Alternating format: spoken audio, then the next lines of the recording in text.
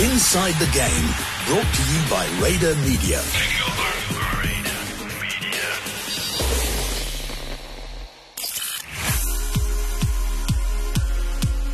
Now, there's not a cricket fan alive who doesn't know of the name Jonty Rhodes. South Africa's return to the international sporting arena coincided with his arrival into sporting stardom. Now, of course, while cricketers are usually judged on batting or bowling, Jonty made a name for himself in the field. No one will ever forget that run out of Inzamam ul-Haq, and then from there he just went from strength to strength.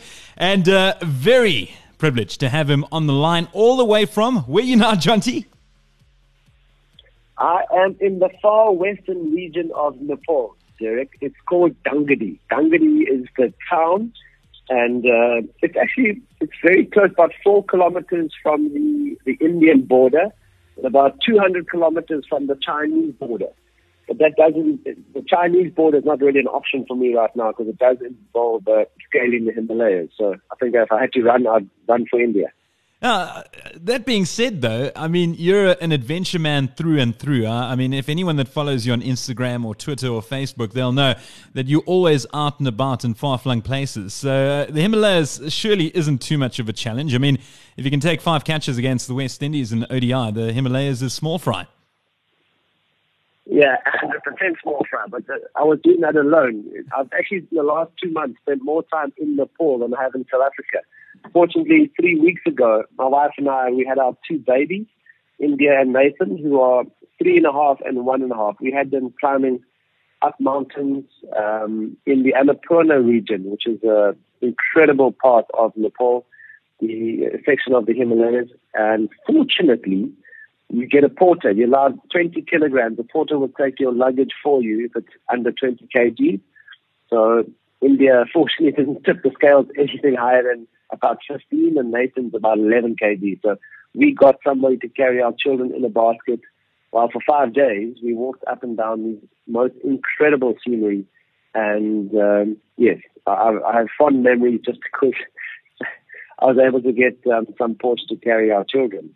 You do live what you enjoy doing. I mean, everyone spoke about the fact that get a job that you love and you'll never need to work another day for the rest of your life. And I think you are living that through and through. Yeah, Derek, I think the key for me is that the first time I toured India was back in 1993 during that Hero Cup. We spoke about the West Indies match. And for a long time, South Africans would tour the subcontinent with trepidation. I mean, we used to hate playing in spin bowling in India, reverse swing in Pakistan, because we were really unfamiliar with the conditions. And I think for quite a few years, we made all sorts of excuses. We focused on the negative. And I still remember when the guys started doing well, it was a case of, okay, let's focus on what we can control.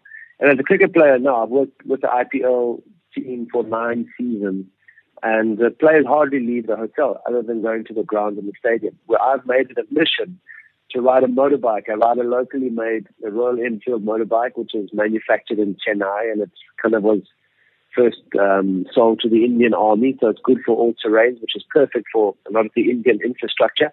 And I get out as much as possible to discover parts of India that no other players or coaches get to see. So, in fact, a lot of the Indians that I encounter just say, wow, we haven't been to half the places. So from snowboarding in Kashmir to houseboating in Kerala, I try and see as much as possible of India.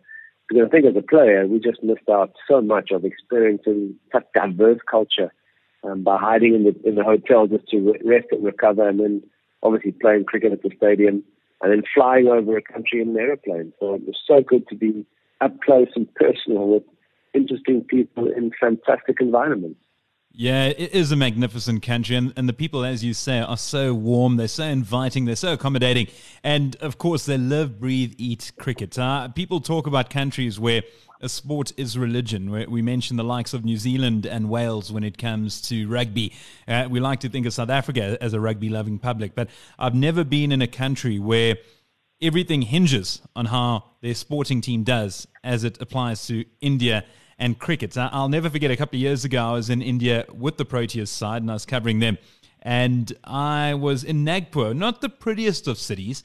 And we came back to our hotel after a night out. And I was with a friend of mine, Patrick. He is a cameraman for SuperSport. And we got back to our hotel. I wanted to let the night last as long as possible. So we went looking for a pub. And the only place we could find was underneath the hotel was an actual wedding. They're throwing a wedding. So we arrived there. Now, we were staying in the same hotel as the Proteas. So we got inside. And the wedding, they basically came to a standstill. And I mean, as we know, Indian weddings are massive, lavish affairs. And about 200 people absolutely went dead still. The band stopped playing. We saw these two guys walk in, myself and Patrick. First guy ran up to me and he said, "South Africa?" And I said, yes. I mean, of course, meaning South Africa, the country. He was meaning South Africa, the cricket team. So I wasn't necessarily lying. And they lined up the entire wedding party from the groom and the bride right to the end, and we had to shake everyone's hand. And they put a massive party for us afterwards. I still have millions of photos, and I reckon I'm still on the walls of bedrooms of many children over there. But oh man, what a country! But Jonty, I mean, okay, so you've spoken about India, but what are you doing in Nepal? Well, I spent November. I'd been asked early on in 2018 if I could find time to come and help out with one of the academies in Kathmandu.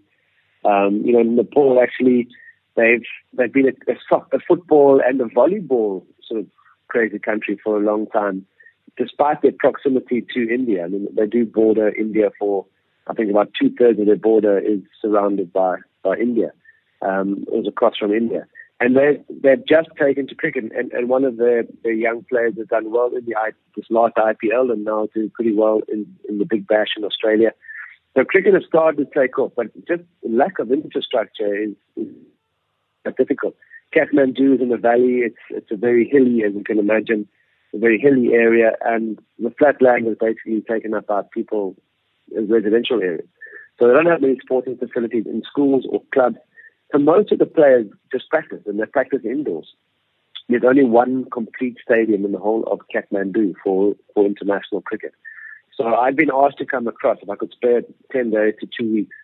And what we tried to do, we actually worked pretty hard with the under-19 team. So it was coming across from an academy of 20 players in November.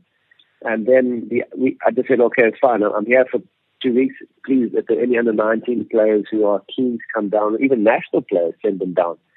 And we had a really enjoyable 2 weeks, myself and Ryan Marin, who's got the Cricket School of Excellence in Cape Town. And I've seen him work with Afghanistan as a fielding coach, West Indies as a fielding coach. He's got great energy. And he kind of does everything in cricket coaching, from birthday parties to school curriculum, sport curriculum at schools. So he's a guy with a great deal of experience. And we were then asked to come back and become a part of a team in this league. So unfortunately, the National Association of Cricket here in Nepal has been disbanded by the ICC, and each town, each city has its own Premier League. So it's not like an IPL or the Danzi League in South Africa, which is run by the cricket board. Each town has an owner of a league, and the same sort of, I suppose, 70 players or 80 players just rotate through the different leagues. So I was asked to come and help coaches along the side. And what I loved about the team that we're involved with is that the town that it's kind of named after, it's almost like crowdfunding, because they don't have one corporate house that owns the team, like, or one big, two or three big owners as you do in the IPL. There's a whole bunch of friends who just clubbed in their money to be able to afford and put the team together. So that really made, for me, it kind of touched my heart, because, you obviously I've worked at the IPL in $1 billion industry. It's always refreshing to go back to your roots. I mean, I played cricket because I loved it. In the isolation days, there was no international sport, and it was just a game that I really loved to play. So it's great to be involved in an environment where everybody's pretty much on that same level. Sure, they get a few rupees for playing, but they are playing it because they're passionate and they have a dream. So, just if you can create some little spark or help them out and a few pointers and set them on the right direction, it's a great environment. If you're passionate about cricket and you want to give back to the game, it's a great environment to be. Jonty, you say you played cricket because you loved it. The start, I mean, you were but a teenager when you started your international career, that 1992 Cricket World Cup Down Under. And at the end of your career, you missed out on the T20 game from a playing perspective, but you managed to segue perfectly into a coaching aspect. And we speak about guns for hire when we talk about players doing the international circuit in the T20 tournaments. And I mean, you've certainly cemented yourself as a fielding coach of note. I mean, given your background from fielding, it's obvious. But I mean, you certainly have made it a perfect example of someone who's able to transition from playing to coaching and doing it on a massively successful scale. Well, Derek, I think fortunately there's no, in the level 1, 2, and 3 that you do to get your coaching certificate, there's not a great deal about fielding. I mean, it's obviously basic stuff, but I've just found that fielding coaching requires high intensity because I'm expecting the same back from the players. So fortunately for me, even though I retired in 2003, I still stayed fairly active, and I then worked with the South African cricket team in the build-up to the 2007 World Cup. So I only had just over sort of 15 months of limited overs cricket with the South African, with the Proteas in that build-up, having retired for 3 years. So, and then from there I got involved with the IPL. So I was a banker. I was working for Standard Bank for 3 years, so I kind of got hauled out of retirement and got back into cricket. That's the crazy thing about this game that we love. It actually never lets you go away. Even if you think you've walked away, it kind of drags you back in. So fielding coaching, fortunately, was more about me being able to show people. And I think if I'd waited 10 or 15 years and I couldn't move so well anymore, it might have been a bit more difficult to make that transition.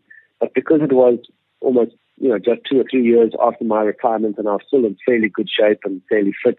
And a lot of obviously the South African guys that I was working with had all been my teammates when I retired. They were still obviously in the national setup.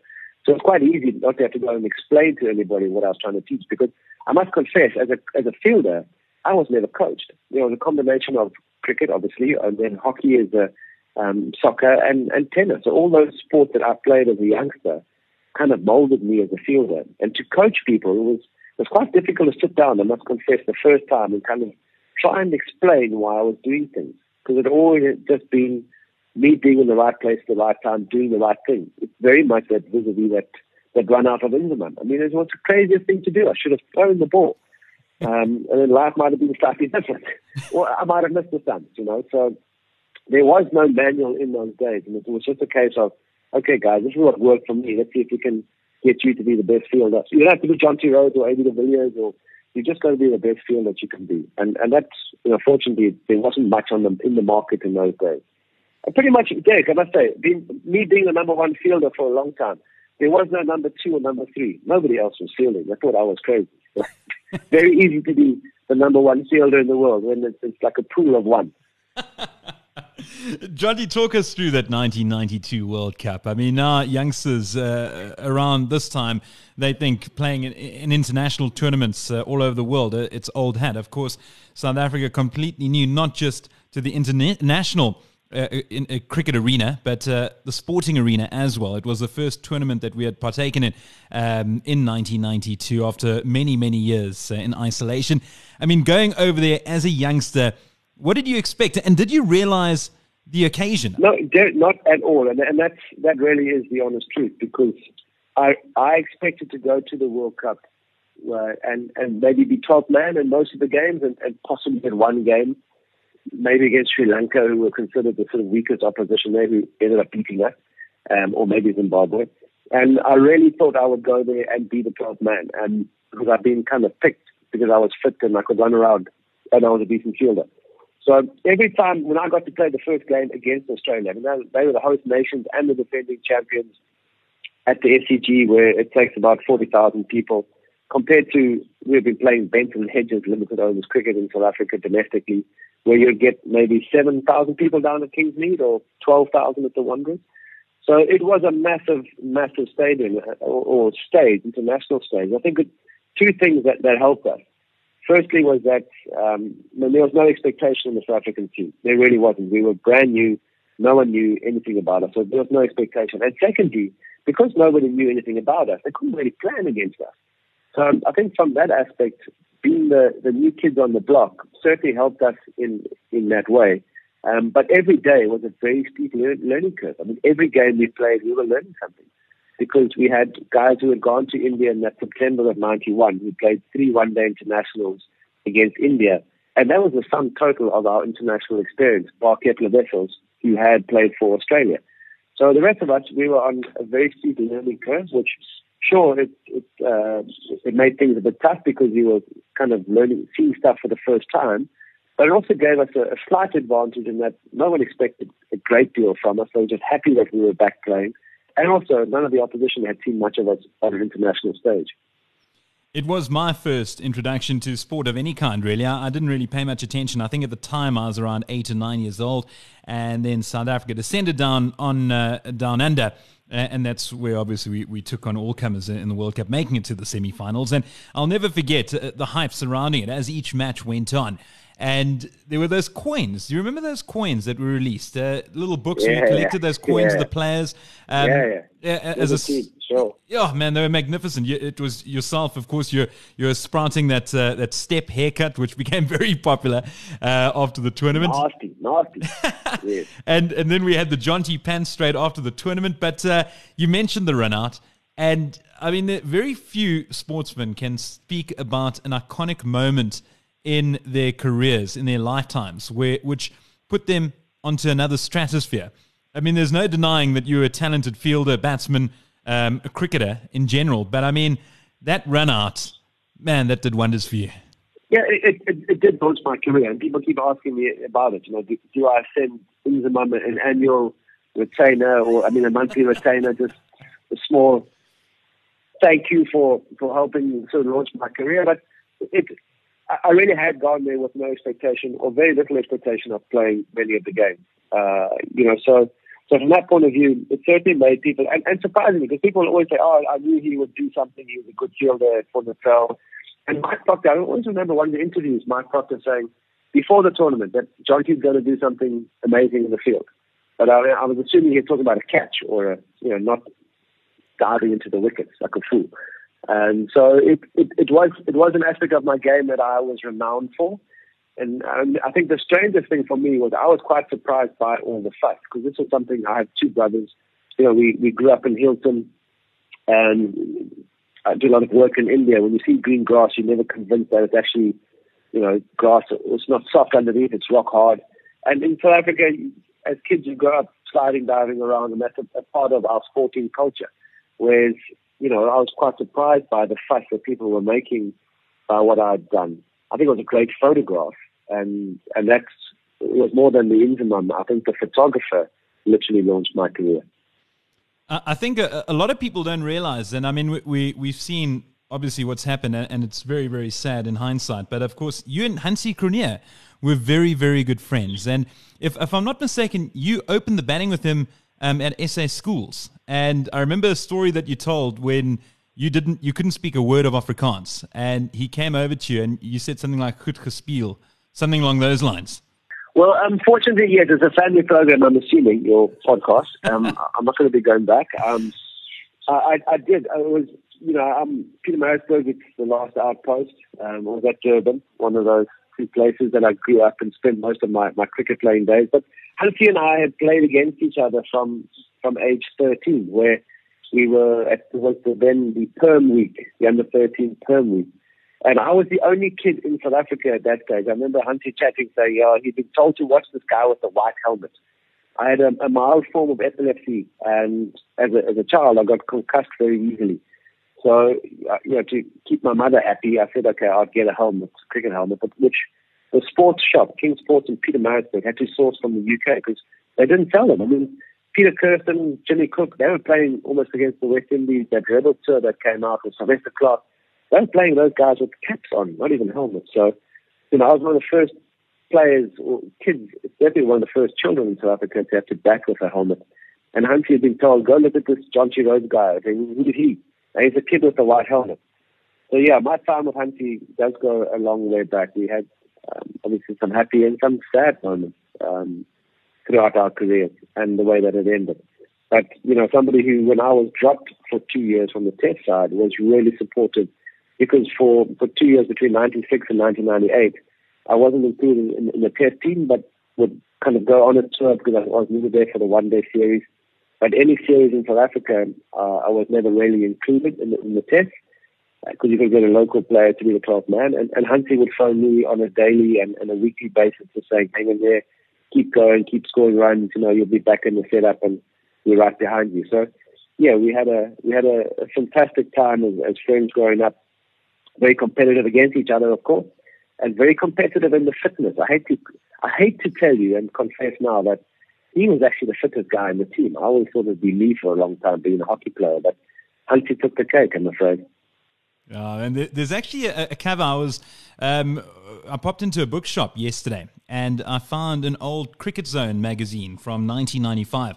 And it was amazing. Hansie Cronje was actually on the cover, and I was just paging through it. Yeah. And it was amazing. They spoke about the Plascon Cricket Academy in 1995, and they're looking at the 25 up-and-coming players. And of those 25, 8 went on to play international cricket in any shape or form, be it tests or ODIs.